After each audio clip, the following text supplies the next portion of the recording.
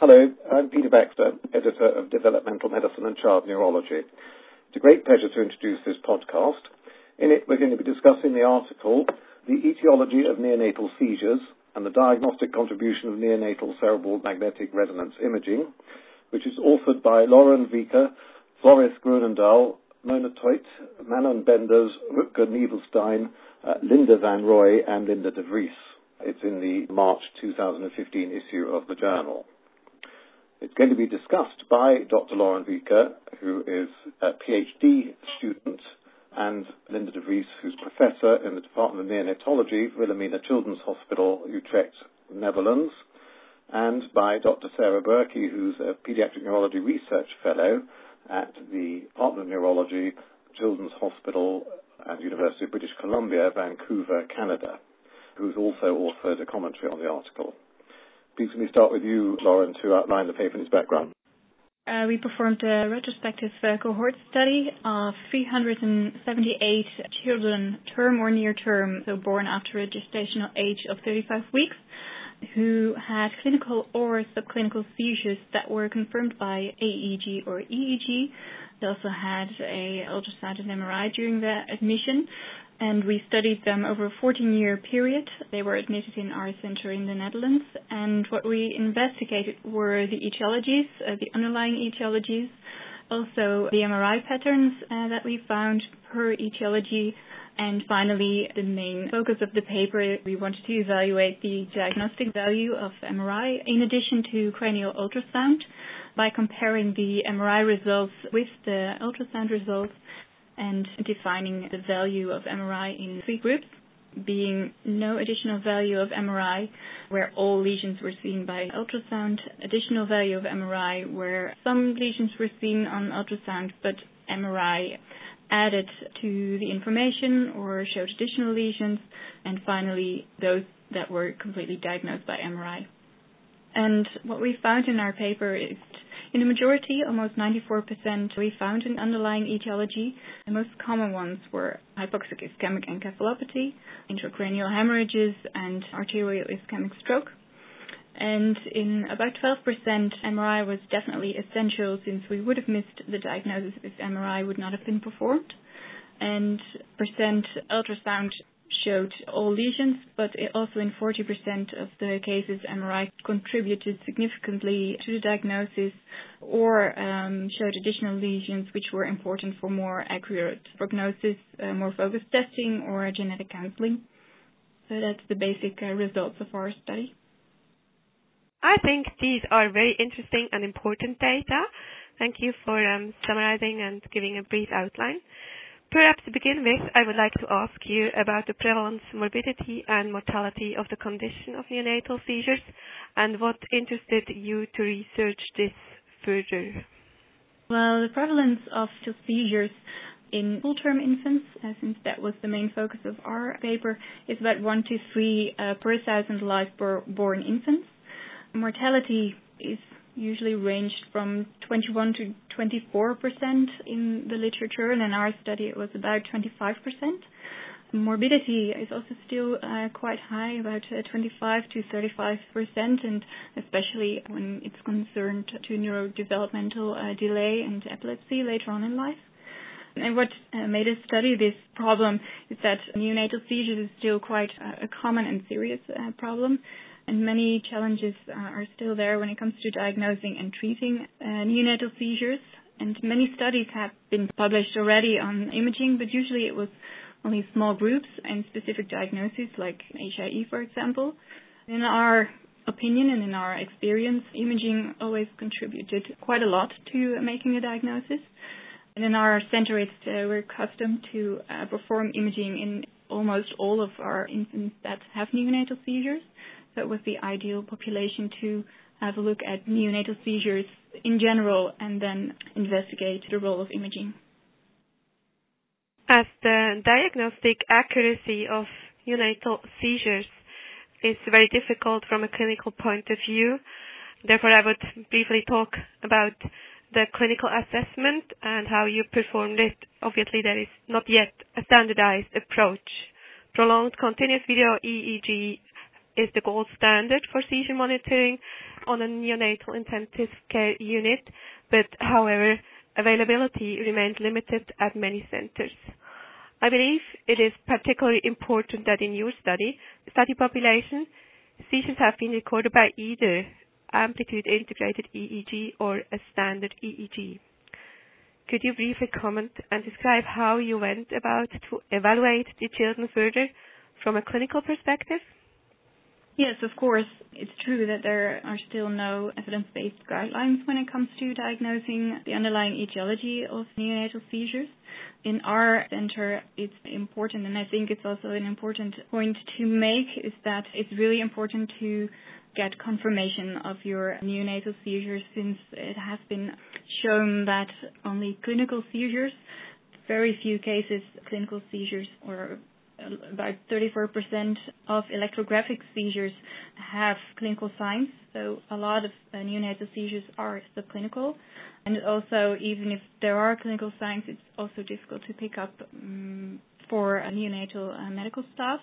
So I think, first of all, it's really important to distinguish between when there are suspected seizures, if there's a real seizure, and for that, of course, video EEG is the gold standard, but as you pointed out, it's not available at all centers. So I think a good first step would be to use the limited channel EEG or AEG, and first decide if there's a seizure with an electrographic correlate, yes or no, and then when you have confirmed it on EEG or AEG, then of course the focus is to find out why they are seizing, so the etiology, and I think the first step is to find the treatable causes like hypoglycemia or other metabolic disturbances by performing some laboratory testing. Of course, the central nervous system infections like meningitis, also a treatable cause, which you can find by infection parameters or lumbar puncture. And then I think the sign of venous thrombosis belongs in this row, since treatment can be an option, but that one is usually only found or diagnosed with MRI. And I think the second stage is when you've ruled out or found the treatable causes, it's important to find an explanation for your seizures. And usually brain injury is the underlying problem, and usually it's visible on neuroimaging. And I think cranial ultrasound should always be your screening tool. A lot of diagnoses can already be seen on ultrasound, like the intracranial hemorrhages, sometimes strokes, and also some determinants of hypoxic ischemic encephalopathy. It's an easy-to-use tool. It's quick. You can do it on admission, so I think that you should try to do that, to perform it as soon as possible. And then also, as we showed in our study, I think an MRI is definitely important, especially when you don't have an explanation yet with your previous testing. Also to determine the extent of the injury, mainly for prognosis purposes. For example, to see the extent of the injury in an arterial ischemic stroke, to see if the plaque is involved, or in HIE if the basal ganglia are involved, since we know that's important for prognosis. And also, coming up more and more, I think, are the HIE mimics, where you have a situation mimicking HIE, but the story doesn't completely line up. So I think in those cases, it can also be important to do an MRI, and it can direct your differential diagnosis, for example, for more metabolic testing or genetic testing, and especially the spectroscopy can be important. And finally, I think when there's absolutely no explanation yet, when you've also performed your neuroimaging, I think then genetic and metabolic screening tests come into view. Now, I'd like to continue with some questions concerning technical aspects of neuroradiological evaluation in your study. Do you think that there is anything particular that you could elaborate on? For example, which MRI sequences have made the biggest contribution to the diagnostic value of MRI? First of all, it very much depends on the timing of the onset of the seizures and the time that you're going to do an MRI. I think we are all very much aware of the additional value of especially diffusion-weighted imaging, which is extremely helpful. For the HIE group, we know that the basal ganglia are most difficult to diagnose with conventional MRI. The changes during the first couple of days after the insult, but the basal ganglia will highlight very much with the diffusion-weighted imaging within 1 or 2 days after the insult very quickly. So diffusion-weighted imaging for the particular group is very helpful, as it will be for the children with perinatal stroke.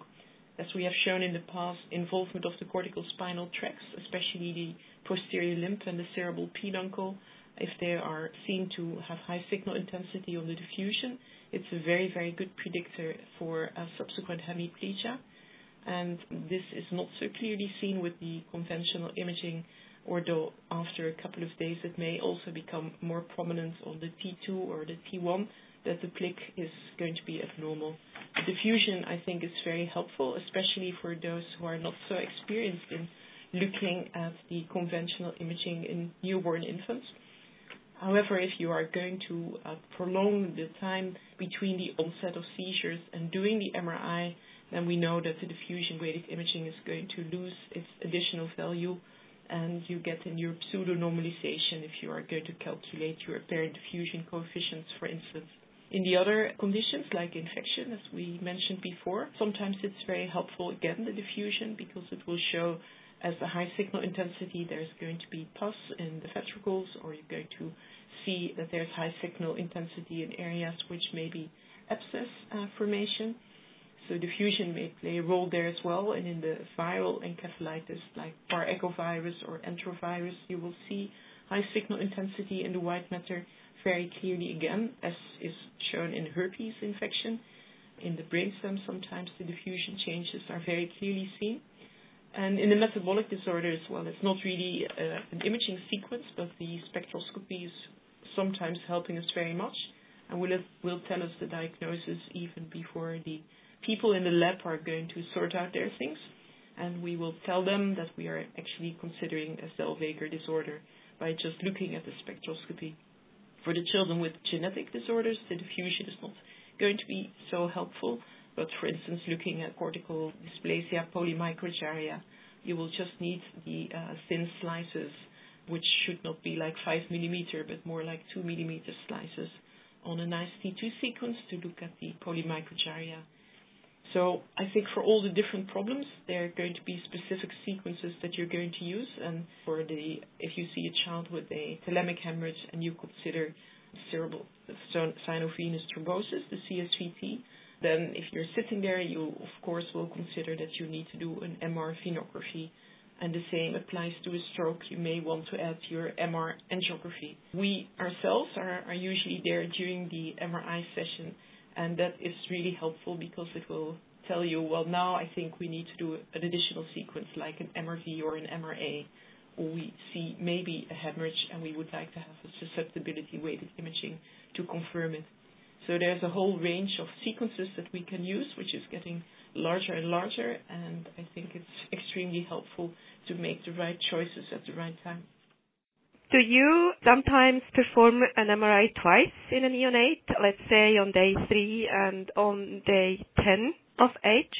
And do you think there is any benefit doing that in terms of diagnosis? Well, at the moment, it's a very nice question that you're asking now. At the moment, there's a lot of discussion, especially in the HIE group, and a little bit upset about the new guidelines from the American College of Obstetrics and Gynecology, the ACOG guidelines that kind of actually support that you should be doing in HIE children the first MRI between 24 and 96 hours and then repeat it again on day 10. And they say that if you do it very early, you may actually tell more definitely whether there might have been an antenatal insult or whether it's really perinatal. But in the children who are being cooled, I think it's actually best to leave them be cooled in the NICU environment and not disturb them too much. So for us, we try to do an MRI after rewarming, and we only repeat the MRI a week later when we see a discrepancy between how the child is behaving. If, for instance, the MRI doesn't really show any changes at all, and we think the child is not doing very well, then we may repeat it. If there are still ongoing seizures, then we may repeat it after a couple of days again to see the full extent of deletions. But I must say, so far, we haven't really been impressed with additional changes seen during the second MRI. If you do it very early, for the diffusion, you will see changes in an HIE baby, but you may see that there is more full-blown pathology in the basal ganglia, while on the initial scan on day 1 or 2, you may just see some diffusion changes in the telomer. So there may be some progression. If you do it too early, I think you may not get the full-blown picture that you may see a couple of days later. Yeah, and I think it's also depending on how, as Dr. Baxter was mentioning before, how bad a neonate is in terms of its encephalopathy. Yes. From a clinical point of view. Now, for the third question regarding technical aspects, not every institution has access to a 3 Tesla MRI. Do you think there is a big benefit compared to a 1.5 Tesla MRI? And what do you think are the minimal technical requirements for an appropriate high-quality cranial ultrasound equipment? Well, to start with the MRI, we are doing most of our neonatal MRI on the 3 Tesla. I do actually think that the most important thing is that we should be using neonatal sequences and thin slices. And I think if you have a good quality 1.5 Tesla MRI and you have done your 2 millimeter rather than 5 millimeter sequences and you have adjusted sequences for the newborn infant, then the quality to see most of the things you're looking for can be dealt with the 1.5 Tesla MRI. The 3 Tesla T2 sequence gives a very nice, slightly higher resolution.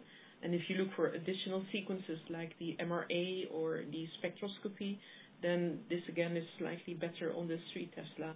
But I think what we have been diagnosing, and a lot of the children that were done in the early period of the study were in fact done with a 1.5 Tesla, and I don't think you are likely to miss anything. But quite often we get children from elsewhere that have had in a level 2 hospital an MRI, and even though they have a good 1.5 Tesla magnet, they've been using adult sequences or the child has been moving a lot, and I think that is what makes the difference, to go for the neonatal sequence, have the 2 millimeter slices, and hopefully the baby will lie still, and then I think your 1.5 will give you most of the answers. With regards to your ultrasound, I think that compared to the past, there are no bad ultrasound machines anymore, and they all have their kind of broadband probe with a 5 to 8 megahertz transducer.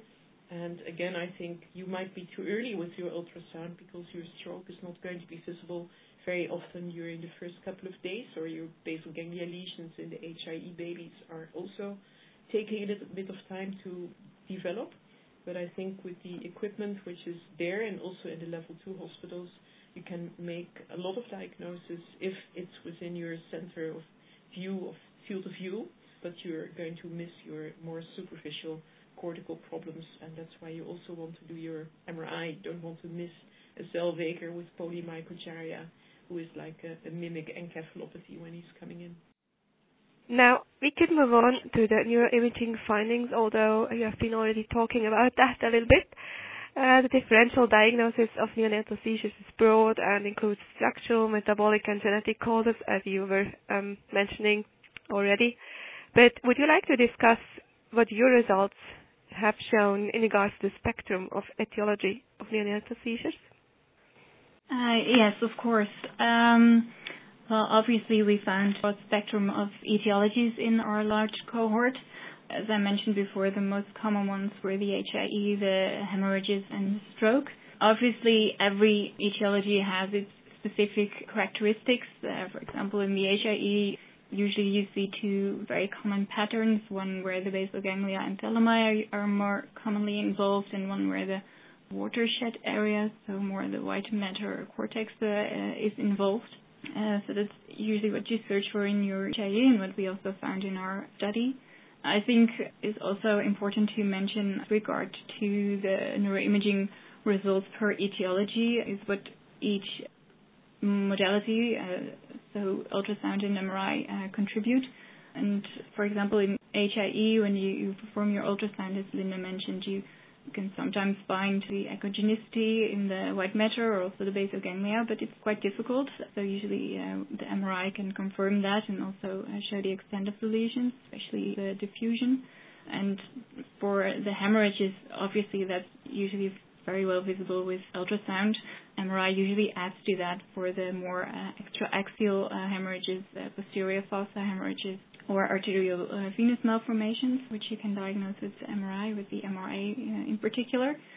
Well, Linda also already mentioned that for stroke, it can be difficult in the early days to diagnose that with ultrasound. And also here, the MRA can contribute, and the diffusion is extremely important. When it comes to, for example, the CNS infections, the meningitis or the encephalitis, I think it's important to note that usually the MRI or also the ultrasound lesions can be defined by the causing organism. It has been described by some studies in the literature, and we also try to list what findings we found in our study.